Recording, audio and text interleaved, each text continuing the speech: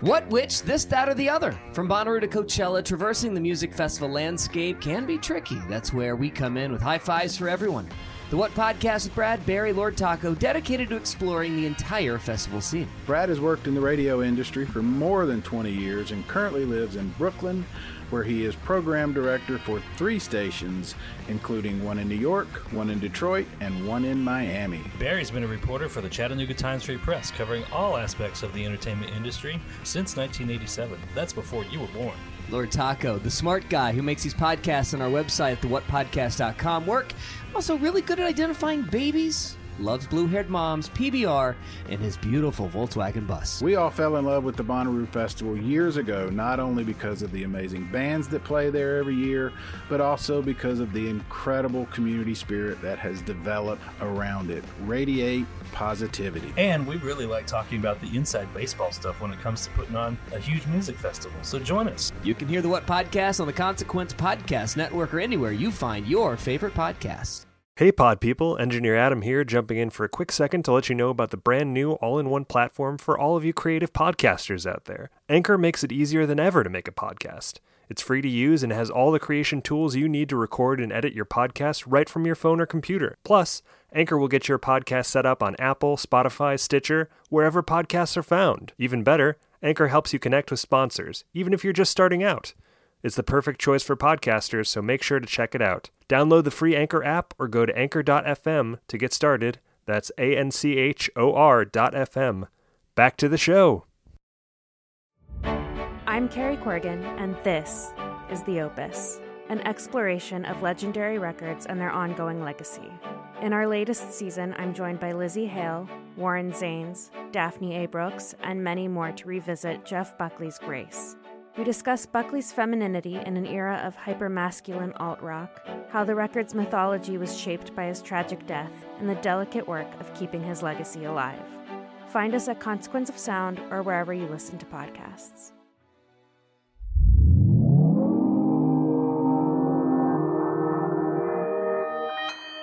Consequence Podcast Network.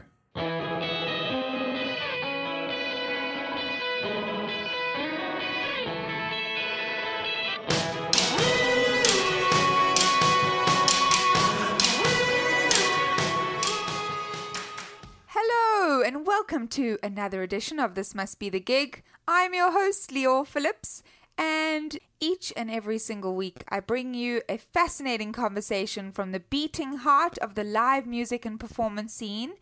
And that could really mean chatting to festival founders about why they curated certain lineups, musicians about their first gigs, choreographers, comedians, actors about the nuance of performance, really anyone obsessed with performance in the way that we are here. So before we dig into one of our favorite episodes, this week's fantastic interview is just around the corner. Let's quickly just check in with our constant companion here at TMBTG Studios, Engineer Adam. Hello! Hey, happy Wednesday. I just want to say a quick thank you to all the Joe Keery fans, all the Stranger Things fans, all the amazing people who sent such wonderful messages after last week's episode. It was a really fun chat, and I'm just so grateful and glad that so many people loved it as much as I enjoyed doing it. Absolutely. It was so cool to have that many people so excited about it. And for those of you that came back for this week, welcome. We've got an incredible follow-up. Mm-hmm. So many fantastic episodes for you to come. Just stick around. It's going to be a good ride. I know. Can you believe we are now on episode number 68? 68. Wow. I don't know. I just think the rising tides, as we get older, yes, it's getting more real, and I'm having to reflect more and more. I feel like I'm going through an existential ageism crisis with our because own of podcast. The number 68. Yeah. Now you're like, what am I going to be at 68? No, I'm also thinking, who was I at 1? You know, wow. Episode 1. Look back at that one with Shirley Manson of Garbage. But, so 68, according to trustedpsychicmediums.com. And they're trusted, mind you. Sure, legit, certified. The number 68 is a sign of great abundance and prosperity. Wow, I did not know that. I just Googled 68. It says here that the number symbolizes the changes that are about to come and that will add great prosperity to your life. And Hey. also, it's the atomic number of erbium. Fun, right? Yeah, that What is erbium? erbium is Is that just how you Americans say herb? yes. Yeah, we say herbium. Erbium. I love that rundown. I tried to register just regular psychicmediums.com, but I couldn't get trusted psychicmediums.com. Yeah. They didn't allow that. I'm not trusted yet. Capital T. So let's dig into our favorite fun feature that everyone loves. The live show of the week. Why are we sounding spooky? It's not Halloween yet. It's almost it's Halloween. No, I don't know. I think we're just having trouble harmonizing. Yeah, Yeah. okay. In the future, we'll get better at this harmonizing. So each and every week, we highlight one of the most exciting events in the live music world that we can find to share with all of you, our listeners out there. This week, we've got a special one. But it's not because we think. The sharing is not because we think you do not know. No. It is to emphasize the calendar. So for this week's live show of the week, we are shouting out our favorite Lizzo, Hey. who, I'm not saying this, but like we all were talking about it like a long time ago. I know. It's Lizzo, like a couple, like maybe a couple like years a couple ago. I mean, Lizzo is now at the one and only Radio City Music Hall in New York City on Sunday, September 22nd. And I'm just going to say it. I am unapologetically madly in love with Lizzo. And always have been. And if you read many of my features from many years ago, you will see her name pop up. And she even did a very fun Valentine's Day Dazed and Confused feature. oh, I remember that. Yeah. I had her and Billie Eilish actually on the... You were up early on both of them. I mean, that's what we do here. No, there's a lot of people that I miss, but I feel like I am allowed to say that I love her work. And her. And her. What else can we say about this show? I mean, you're talking about Radio City Music Hall, which is like one of those venues that you just see a picture of and you know it screams history. It's got all of that showbiz glamour. It's almost 90 years old. Did you know that? I did not. I had to so look is that the up. Music Box in Chicago. Amazing. So is not our podcast yet. Anyway. Oh, yeah, we're almost there, though. But I would not be surprised if Lizzo really, like, hypes up for such a big show. That's going to be incredible. I'm not saying Rockettes out loud, but I'm not saying it. No. You never know. So how do people get tickets? What do people do? I would recommend that if you want to get on the excitement of that show or any other show at all ever, StubHub. that's right, you head to StubHub StubHub. via cosradio.lv/StubHub StubHub. to find the best selection of tickets to the hottest shows. That's cosradio.lv/StubHub. So go to that link. It will take you into a wondrous magical portal like Narnia, but for the internet and the digital age.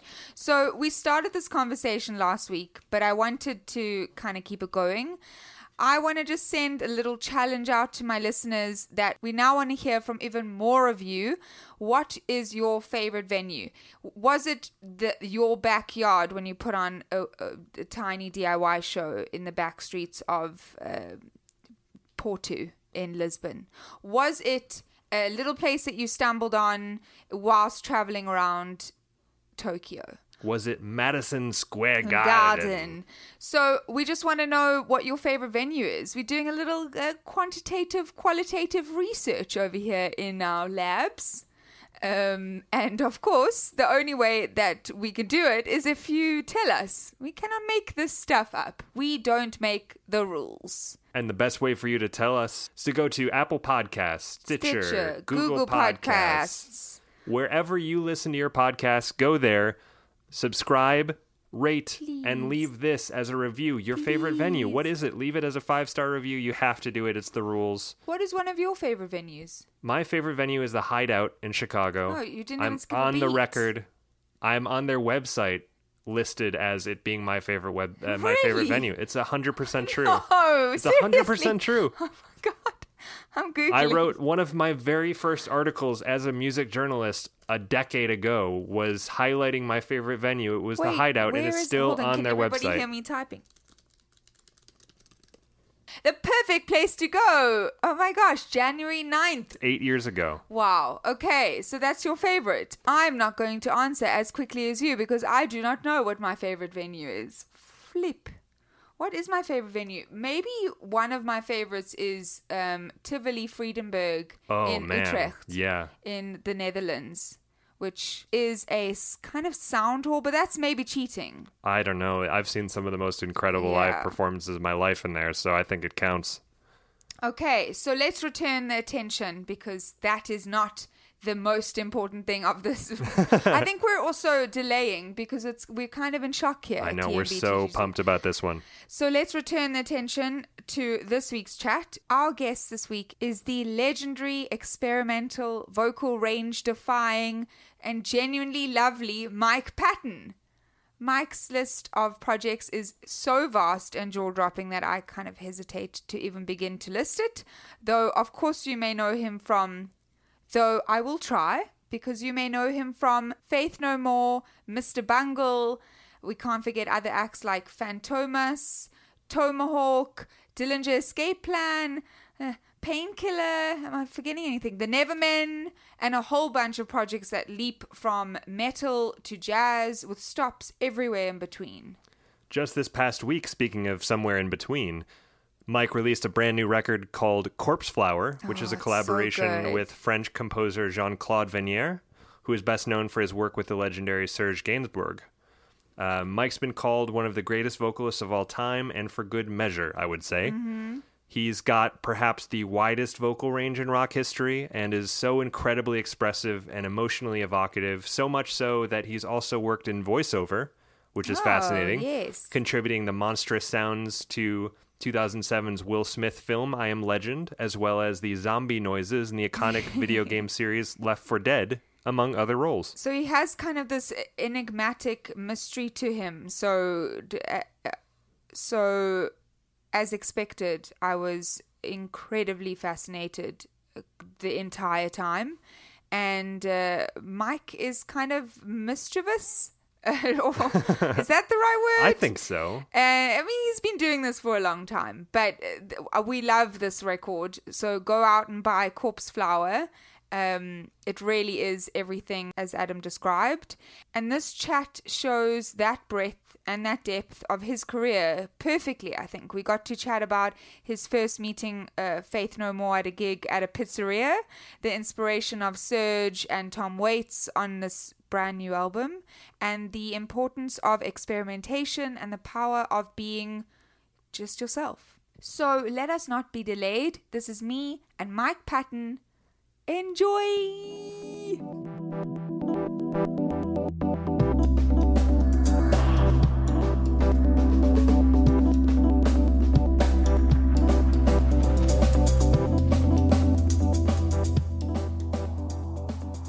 That's so funny. She was like, he switched from his cell phone to his landline. And I swear to God, I've never heard such beautiful romantic words before because like I know that the landline will be so much clearer. And I'm just so happy. Hell yeah. Wait, just say that again. I said, hell yeah. Fuck, what year is it? I feel like a fucking idiot for like liking the fact that we're talking on landlines. But you know, it's all good. No, you got to make it happen. The only reason that I switched to the landline, to be honest, my goddamn cell phone battery is about to die. So. What do you wish somebody told you about performance or the music industry before you got into it all? Is there something that you feel like you wish you knew at the time? No, nothing. Because if they would have told me, I wouldn't have listened. Because when I started doing it, I was 19 years old. So when you're 19, I don't know about you, but I wasn't listening to anybody. No. So I just wanted to experience my own thing. And I really started kind of really, green behind the ears and I didn't know shit. I'd never traveled outside the country. I'd never done nothing. So really, I think that even if people would have given me advice, it would have been fallen on deaf ears. Yeah. I had to kind of do it myself and figure out, hey, what worked for me, yeah, like over that period of time, and that was, 40 something years ago. No, 30, no, 30, I'm 51 now, 1951, so you do the math. Yes. It was a while ago. Yeah. It was a while ago. But also it's such a funny age, I suppose, because you are kind of thrust outside, you're like into things that you might not have been into, but you still have, your 20s to go through and make mistakes, and then your 30s to kind of do the same thing. So obviously 19 is kind of a sweet spot where you can fuck up and you can do a bunch of things that might not matter, or things, that affect you for the rest of your life. But why was there a reason why you waited until then? When did you find it all? When did you realize that, oh shit, this is exactly what I wanted to do? I don't know if I'm even there yet. Oh, I love that. Right. I'm not kidding when I say that. Basically, I happened upon this, if you want to call it a career or lifestyle or whatever. I didn't. Most musicians, say, "Oh, I always wanted a dream of going on tour," and I didn't grow up a musician, and I didn't grow up wanting to be one. It just fucking happened, and it was a series of accidents, and then at a certain point, I did sort of realize, hey, I'm okay at this, and maybe I should, give it a shot, keep going. But really, all I thought about it, as the context that I put it in was like, this is just something that I'm going to do for fun. Right. And I always, in the back of my mind, was like, okay, this is going to dry up someday, and I'm going to have to get a real fucking job, and knock on fucking wood, it hasn't happened yet. But that who knows? It could all change tomorrow. So I'm super grateful, super thankful, and more than anything, I'm really lucky. Yeah. To be doing what I'm doing, and for having done it, for so long. But then, so I read somewhere, and I don't know if this is right because I kind of don't believe anything I read. Almost some Good for of the you. things. That's the way to be. Even though I am a journalist and I write, and I hope people believe what I say, but you first, this is what I read, that you first met Faith No More at a pizza parlor, and that was also like a music venue. Yeah. As well. Well, not really. God. It was a pizza parlor. Okay. It was a pizza parlor. Yeah. So, did you But play they did music? gigs there. Like it was on campus where I was going to school. Okay. They didn't really have a venue, so bands would play in the pizza parlor. I mean, I love those weird venue spaces that just kind of pop up that are combined with other businesses. Is that what are the different places that you feel like you remember playing? The ones that weren't essentially made for music, but you landed up playing them anyway? Plenty. Army bases, oh my God. Strip clubs. I remember Faith No More opening. The first time I ever went to Austin, Texas, I was so excited. I'm like, Austin, this is supposed to be this really crazy place. And we opened for male strippers. Oh. Okay. Yeah. Wait, a band can open for strippers? Yeah, apparently they can. Did you get some of those bills? It was very Spinal Tap. Yeah. I was just going to say, this sounds suspect. Oh my God. Yeah. But do you, No, it's true. Over the years, do you remember, what was the first concert? Was your first show when you were 19? Do you remember the first performance that you ever had? It was probably Mr. Bungle at like a high school talent show. Really? Yeah. Wow, okay. Do you remember it at all? Yeah. No. Oh. I mean, I remember it was awful, but that's all I remember. And the first show that you ever saw? That's a tougher one. I'm pretty sure, I could be wrong, but I'm going to just make a wild guess here, and I think it was Eddie Money at like the local sort of like Grange Hall, like in the small town that I grew up in. Where did you grow up? A place called Eureka, California. Okay. Way up in Humboldt County, like where the weed grows. Are you still in California now? Yes, but I'm in San Francisco. Oh, wow. What made you move there? Well, it was the closest city that I could get to. Oh, that's a good answer, my man. But you Really? mentioned Mr. Bungle, and that's just so fascinating. You were so quick to adapt from metal to incorporate so many different sounds and influences. But then, what were you? I cringe to ask this, but I think it's fascinating, and I'm sure the listeners would find it as well. But what were you listening to at the time? Like, what was your relationship to genre like at the time, or were you just gung-ho in experimenting? I guess the best way I could put it is I worked in a record store at the time, and it was the only record store in town. Yeah. I'd worked there for a number of years and kind of built up a little bit of trust, and so they let me order records. So I started ordering the craziest shit, just not because I thought it would sell, because I wanted to hear it. Yeah. So it would be like dub stuff, hardcore stuff, crazy avant-garde jazz stuff, things that I was just like, hey, I'm not going to sell this shit, but I'm going to listen to it. So what I would do is I would get these records, and they'd come in like every Tuesday, I believe it was. And so I'd open up the box, take out the ones I wanted, take them home, tape them, bring them back and seal them up, and then try and sell them. Oh my God. Really bad. Like, I'm the worst employee. Awful. Yeah. So bad. So somebody to be honest, can you imagine somebody listening to this and they're like, shit, I might own a record that Mike touched. I don't know if that really would matter. Because no one would buy the ones that I touched, believe me. Yeah. That's very sneaky. But look, I mean, you got to do what you got to do. You just had this thirst to listen to new music. I think that's when you're a curious, kind of when you're a curious teenager, man, that's the way to do it. So what I would do is I'd share all those tapes with my buddies and stuff, especially at that time, the Mr. Bungle guys, and I'd be like, hey man, check out this guy. He's like a reggae guy. It's just weird shit, or whatever. So we would have we'd hook up, and I'd play them tapes of shit that I basically ripped off. Oh my God, you're like the IRL Napster. Yeah, like not good. Not good. Not good. Not good. Not to kids. Not good. But I love that, obviously talking about, I'm sure a lot of people mention this when they speak to you, but, not only are your influences just, you've built such an incredible esoteric universe of so many different projects.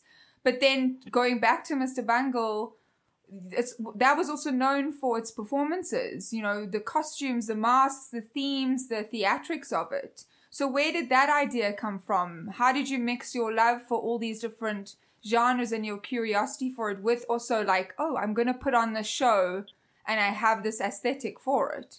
I think the reason we started doing that was very early on because we were uncomfortable. We were nervous. So it's like, hey, let's wear, in the old days, we'd wear it's hard to explain, but these bread bags over our heads.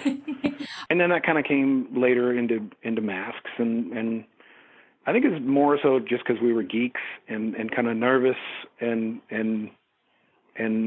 when you're hiding behind something, it makes you feel maybe a little more secure about what you're doing. Sure. At least then it did, yeah. And also having that persona on stage, that you're going to connect on a different level where people will maybe also notice the costumes, but also, you don't have to worry. You can just play the music as opposed to being a little bit self-conscious, about being or going on stage. looking somebody in the eye and, going, hey, do you like this? Nah, fuck that. It was more like, but wait, but you got hey man, that. we're going to go for this. Yeah. We're going to go for this. And if you don't like it, then, get the fuck out of here. Yeah. But then, so you got like that. I mean, your performances, the other day when I found out that we were chatting, I was like, I'm going to look around and see what's on the internet. And there's so much shit of you on the internet. I think the best one, one of the ones that I saw was you climbing some crane with the microphone. You had two hands climbing the crane and then you had a microphone in your mouth. I suppose that might have been me. I'm not sure. I cannot confirm or deny. Oh, you. But so talking about getting comfy, this might sound like a trivial question, but then what did you do to make sure that you were okay? Well, years of doing it and realizing that, man, you know what? As long as you do it well and you feel good when you walk off that stage, then that's enough. And really just kind of putting it in perspective. It's like, this is not live or die situation. Hey, you have a bad show, you have a bad show. Or you know, you want to go even deeper, people like you or they don't like you, not the end of the world. Because that's always going to happen. And especially if you're doing something that might be, let's just say, a little challenging, you know, musically. And pretty much most of the bands I've been in have kind of been pushing in that direction, meaning it's not exactly the most likable stuff. I mean, you know, it's not pop music. It's not Barbra Streisand. accessible. Yeah, Yeah. you know what I'm saying? I love Barbara. But yeah, no, you're right. but you're right, because even just looking, there's very few people, I suppose, that I mean, there's not many people like you, but there's very few people that would do that, would have multiple projects, you know, between Tomahawk and Moonchild Trio and, you know, there's so much that you've worked on that I suppose isn't... Yeah, but people do that all the time now. Back then, you know, then it was sort of, it was a little different, and it was actually a little bit frowned upon. You know, you were supposed to be in one band, right, and have one sound, and and if you played in multiple bands, then well, you were an adulterer, and you were cheating on your main band, and I got a lot of heat from that, from a lot of different sources, but I just kept doing it, but nowadays, hey man, everybody has multiple projects, and it's, you know, I mean, maybe it's considered more of a hustle now, but to me, it was just always kind of a normal way of making music. Was it just because your brain, because obviously that cross-pollination now with genres, you're totally right, a lot of people do that, but was it just because there was different parts of your brain, just like you mentioned at the record store, that was like, oh, I need to see what I can do with this? Like, how far did your exploration for that go? Well, to me, it was like learning. And me, I'm not a studied musician. You know, I didn't go to school for it. I don't read music. I'm pretty much self-taught, but really the way that I figured out, the only way that I could figure out to really learn was by doing. Pause the podcast. Pause the podcast. Are you looking at a calendar full of great events but struggling to find tickets? StubHub's gotcha. Whatever your favorite band, team, or venue, StubHub is here to save the day with the best tickets for any budget. Whether you're looking for a seat at a Broadway show, tickets to the summer's big arena tour, or a night of cheering on your hometown team, StubHub has the seats you're looking for at the price you want to pay. Head to cosradio.lv/StubHub or their user-friendly app to find tickets that are 100% guaranteed by Fan Protect. StubHub's never sold out, with the most shows, the most tickets, and the most fans. So, head on over to cosradio.lv/StubHub or the StubHub app. The best tickets to the best experiences in music, sports, and theater. That's cosradio.lv/StubHub.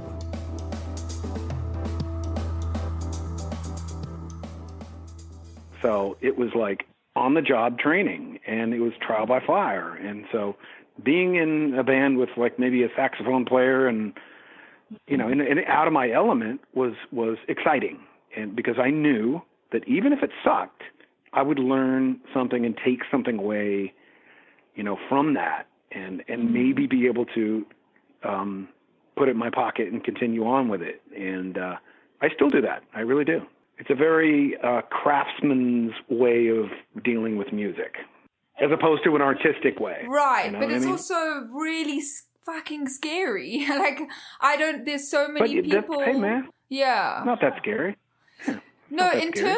not in terms of like it will paralyze a person and they won't do anything. It's just so challenging. And as you said, you know, a lot of people do that now, but back in the day, people didn't really challenge themselves like that because they obviously didn't think that they could, or maybe they just knew that they would get too much of a backlash. I don't know. Just how did you get so brave? Like how did you I don't know, continue dude. to do it? And to me, it didn't seem brave. It was just Right. normal. Yeah, it was just what you were doing. You know, I guess the best way I could put it is the way that I listened to music is the way that I played it.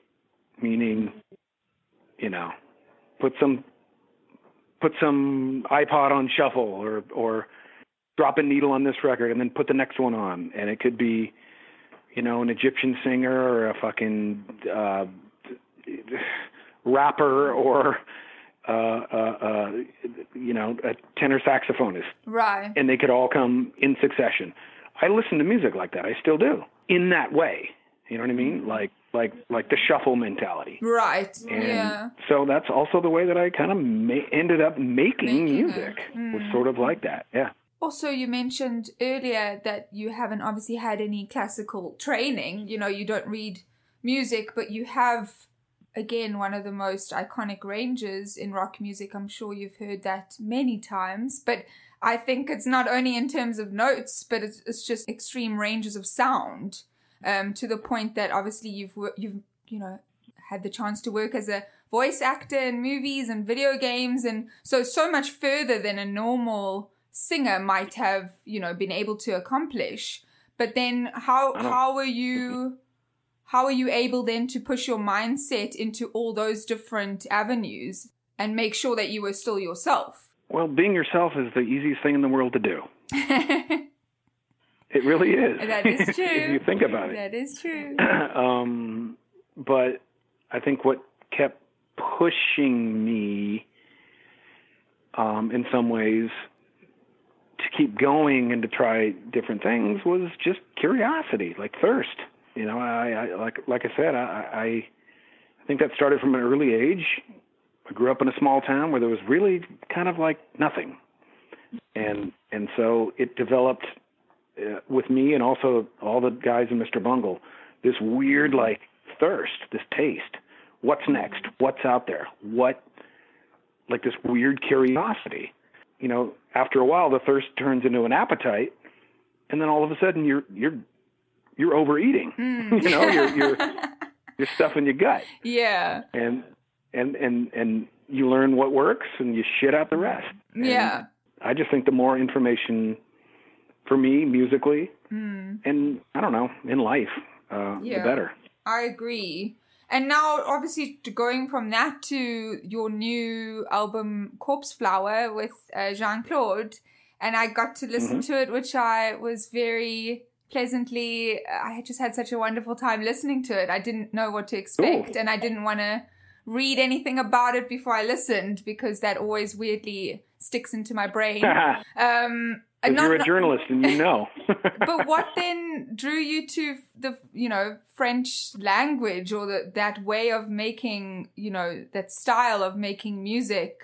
You know, obviously you're not singing in French exclusively, but I'm sure that you consumed a fair amount while, you know, doing the project. And how prepared were you before you went into that collaboration? It was like a long gestating kind of thing that started really as a friendship with Jean-Claude. We'd worked together on a Gainsbourg thing, like 9 years ago. Oh wow! Okay. In LA, yeah, and we became friends after that, and we talked about, hey, maybe someday we should do something. And like that's sort of like my MO. Yeah. It's like when I have a spark, I'll just like throw something out there, and then see if someone's responsive to it. And he was. It took a while, you know, obviously, some years to figure out the path we were going to take. But it ended up being, you know, he sent me a lot of the music that he had written, and then I sort of adapted his lyrics from French into English and contributed some of my own stuff. And, it became just I don't know. It felt natural. It took a while, but it felt natural. But you could feel, and you can feel that when you listen. I mean, just like you're growling on some of the songs and that rumble, like especially on, what's that, Browning. It kind of feels akin to obviously Tom Waits and his like Tin Pan Alley explorations. And Waits always feels like a kind of spiritual connection in terms of like experimentation as a vocalist. But are there any vocalists maybe that you have felt really, I don't want to say inspired, because I can already tell you are probably constantly inspired, but is there anyone that just totally blew you away that you thought like, what the, like there's so much more happening than just singing? Leonard Cohen. Oh, amazing. Well, the first track kind of feels like that too. Yeah. Feels Leonard Cohen-y. The way that he recites and the way that he can make something spoken sound sung. Like, that's a really delicate, crazy, weird talent. And so, yeah, I was really into him. Waits, of course. And Serge Gainsbourg, man. Like, no one talks about him as a vocalist. They always talk about him as a, you know, like a playboy and a pervert. Yeah, they were, yeah. But dude, he had an insane voice and a really keen, I think, ear for where to place the voice, how to place it, and I think he was really an incredible. I agree. Musician, top to bottom. It's because those songs are so ingrained in us. I think you forget that there's this person behind it, or actually, you probably remember too much. You know, whatever was in the tabloids. Exactly. This person. But no one talks about the actual musical part of it. All I want to talk about is the sexy shit. Yeah. You know, and it's like, it's kind of like Sinatra in a way. Like everyone wants to talk about, he was a gangster and you know, Las Vegas and mafia and blah, blah, blah. Check it out, man. I've got some outtakes that Sinatra did. There's a whole series of them. They're bootlegs, they're illegal, but but I have them. Shit. But I have them, and I'm telling you, what they are recordings of him in the studio, right? And he's doing a take, and he'll stop, and he's doing it. This is like back in the old days, so he's here with a whole brass orchestra, strings, the whole nine, and he'll stop and go, "Hey, that third trombone, man, that's a little flat." Wow. And that's when you realize this fucker, this guy, okay, he wasn't just sitting there with a martini, you know, trying to get through it. He was hearing it. Like, he actually heard the music and was very tuned in and an incredible interpreter and musician. So, yeah, I think Serge was the same way. Do you feel like you relate in a way? Because I feel like you did a lot of interviews and you were quite public when, you know, at least when I was growing up, when you were, you know, in the different bands and things like that. And there was so much in the tabloids. But do you feel like now I was in the tabloids? Well, not tabloids, but you were like... Get the fuck out of here. You were like you were more the person who's like riling things up. You know, you spoke your mind. You were very honest. Well, okay. Yeah, okay, guilty. Yeah, maybe. Come on, listen. I don't know. No, I'm not going to tell you. But basically, I think that you were very honest. And I also think that the performances were honest. So people naturally gravitated toward you. You weren't like this bullshit artist that was listening to everybody else. But do you relate in terms of keeping your private life quite private and making sure that people are only talking about the music? Is that something that you consider? Yeah, I am. I'm a little guarded. Yeah. You know, and I learned that from an early age. Yeah. It's just because, you know, you learn that kind of stuff the hard way. You sort of realize, hey, man, I'm already giving, you know, 1,000% to the music, and then you know, to the press, you kind of gotta there's an art to it. There really is, and I hope I've gotten a little bit better at that, because there was a while where I was a total asshole, you know, and I I didn't say anything, and all I would do is give you sarcastic answer. Yeah. And like and spread out crazy lies and rumors just because it was funny. I mean, it kind of was funny, but yes, yeah, no, it's kind of funny. It's kind of funny, but yeah, no, But like nowadays, I don't even that. mess with that. It's like, why bother? Well, you can't, I suppose. Now it can get, diluted in 1,000 million pieces. You know, back then there was kind of a straight line. It was kind of more linear. But now with so many different channels and so many different people who have access, it could just get torn apart. And then you really... I mean, I don't even care about that. I just feel, my explanation is I What grew is up. your explanation? Give me a... I just grew up, and I Yeah. realized what's important and what's not. And really fucking with the press and being a dick is not really worth it. Yeah. It's much easier to just be... What did I say to you before? The easiest thing in the world is just to be yourself. Yeah. And I appreciate that. Also because I think that, you are so... beloved for the different projects that you've done that, to be honest, a press really is just trying to get your story out. So, but I don't blame you, to be honest. There's some terrible journalists out there, so I don't blame you, honestly. But then I think you're pretty good at it, so you're doing fine. Hey, thank you. This is going to sound weird, but what atmosphere do you feel like you need on stage? Especially going into now you releasing this new album. I'm not sure if you're going to tour it or what you have planned for. But when you get on stage, what atmosphere do you need in order to feel really comfy and, like you can thrive? With this record? You want a goofy answer or like honest? I'm going to go for honest, always. Okay. Any atmosphere. I think that a project like this is going to be so hard to bring to the stage. That's what I was thinking. That we'll play fucking anywhere. We'll play in Panama. We'll go to, you tell me where. South Africa. We'll go to Iceland. Go back home to my hometown, South Africa. Yes, I would love to go there. I've never been there. I really want to go there. Wait, you've never been there? Nope, never been. In all your years of traveling?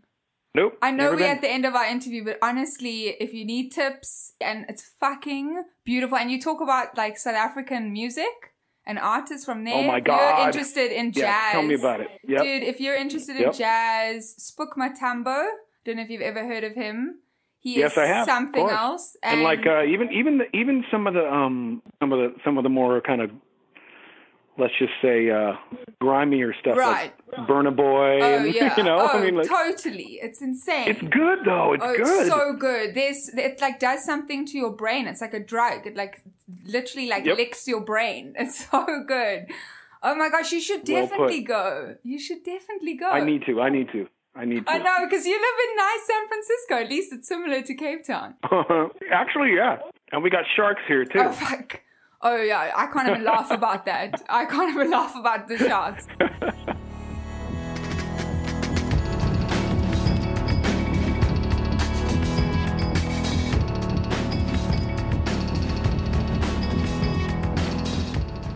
This Must Be the Gig is produced by Adam Kibble, and we'd like to thank Billy Yost and The Kickback for our theme song, Rube, and buy their music at thekickbackband.com. Daniel Brater and Dean Berger for the additional sound design, and the Consequence Podcast Network, where you'll find a bunch of other amazing shows.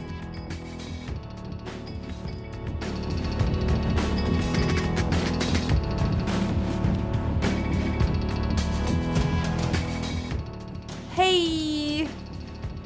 If you've listened this far, why not go the extra mile and leave us a review on Apple Podcasts or wherever you find your podcasts. Your comments provide valuable feedback for us, and it helps other people find us too.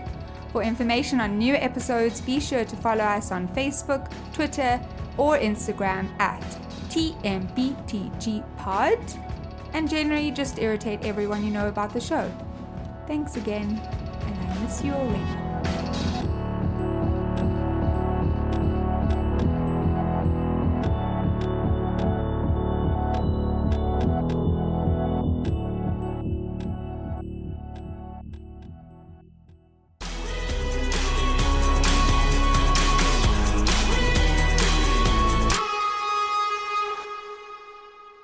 Hello, everybody! Thank you again for listening to this week's episode. Here's a little reminder that StubHub is the best place to score the tickets you need whenever you need them. Backed by their 100% Fan Protect guarantee, StubHub has the seats you want at the price you want to pay.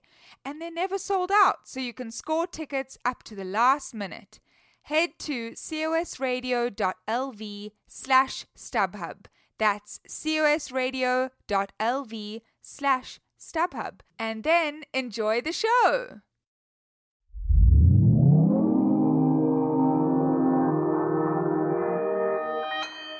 Consequence Podcast Network.